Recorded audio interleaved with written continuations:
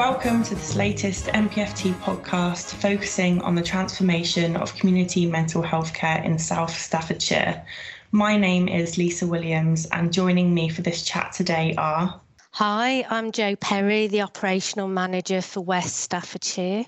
And I'm Louisa Alderson, I'm the Operational Manager for East Staffordshire. Thank you both for joining me today. So in this podcast, we're going to be talking about the new integrated neighbourhood teams.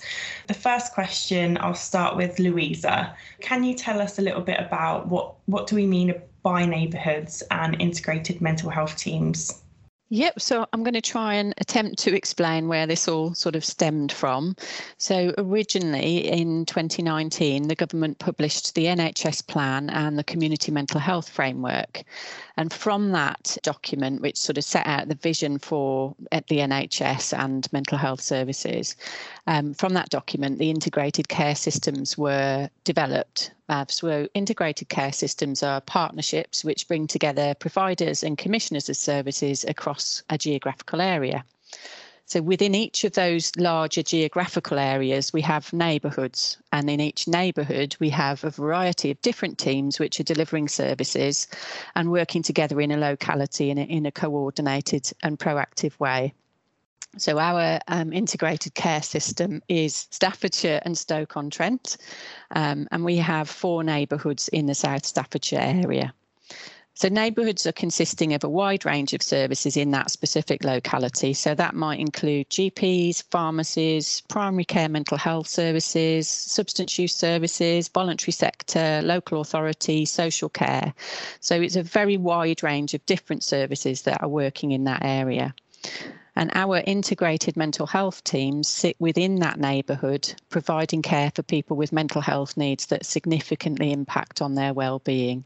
So people who perhaps have needs which are above what could be managed within the improving access to psychological therapy service would come to us for that more intensive care and treatment. Thanks, Louisa. That was a really good explanation. I'll go to Jo for the next question. So can you tell us a little bit about how we've arrived at those 4 neighbourhoods that we've got in South Staffordshire? So at neighbourhood level, GP practices have come together into the primary care networks, which cover a geographical area. We have 4 integrated mental health teams that are aligned to these networks across South Staffordshire. So these are Stafford and Seasden, Cannock, Rugeley and Great Haywood, Burntwood, Lichfield and Mercian, which is Tamworth, and East Staffordshire, which covers Burton and Uttoxeter. This is enabling place-based care, drawing on local community resources to support the people who use our services. Thanks, Jo. So obviously there's lots of changes that are going on at the moment, but what will this mean for service users and carers? For our service users and carers, we're hoping that what they'll find is there is a much improved flow into and between teams. So we're aiming for a sort of no wrong door approach so that people can come very easily and smoothly into mental health services and between different services. So that relies on what we're calling a trusted assessment process. So this means that we're no longer running separate assessment clinics within the IMHT itself. What we are doing is accepting trusted assessments completed by other mental health practitioners straight into our IMHT teams. So, for example, an access team clinician, liaison psychiatry, a primary care mental health worker might have completed an assessment, and that will come directly through to our duty worker in the neighbourhood and be added onto our lists for allocation. So, and once the person is allocated, that worker that they're allocated to will then kind of talk with them further about, I understand that this is what's happening for you at the moment. Can we have a think about what you need, and let's plan your care with us? So that would be the aim, is that people are coming in sort of nice and smoothly, not having to constantly repeat their story to different clinicians, and sort of smoothing that pathway through for them. And we're also trying to move away now, or we have moved away now, from diagnosis-led pathways to needs-led interventions. So previously within the pathways, we were working as sort of diagnosis-specific pathways, if you like. That has some positives to it in that we have very skilled clinicians for working with those diagnoses, but it does sometimes also create barriers. So we're trying to bring those barriers down and have a much more needs-led approach to the service and to the interventions that we offer.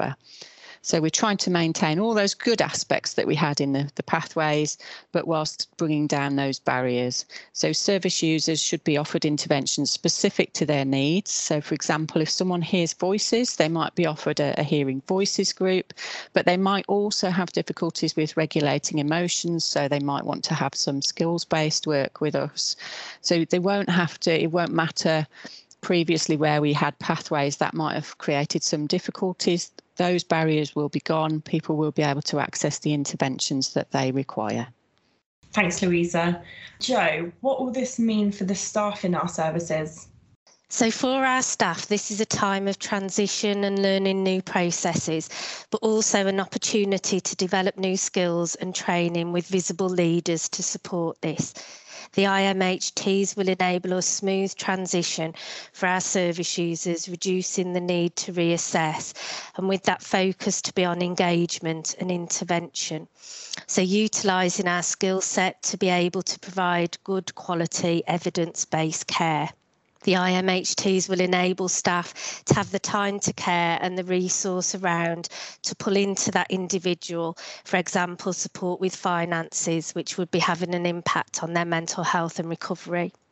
So whilst both increasing the workforce and aligning the skills of the workforce to the needs of the individual and the locality, so this will enable timely delivery of treatment. Thanks, Jo. And thank you both for your answers there. They were really, really insightful. That's all from us for this NPFT Community Mental Health Transformation podcast. I do just want to add that we will be discussing caseloads within those teams in a future podcast. And we're also planning a mailbag podcast in January. So if you have any questions regarding the transformation, you can send them to mh-transformation@mpft.nhs.uk and they will be answered on a podcast. So thank you again to our guests, Jo and Louisa. And of course, thank you to our listeners for tuning in. You can listen back to our previous podcasts by searching for the NPFT podcast on Spotify, Google Podcasts, Apple Podcasts, and a range of other channels.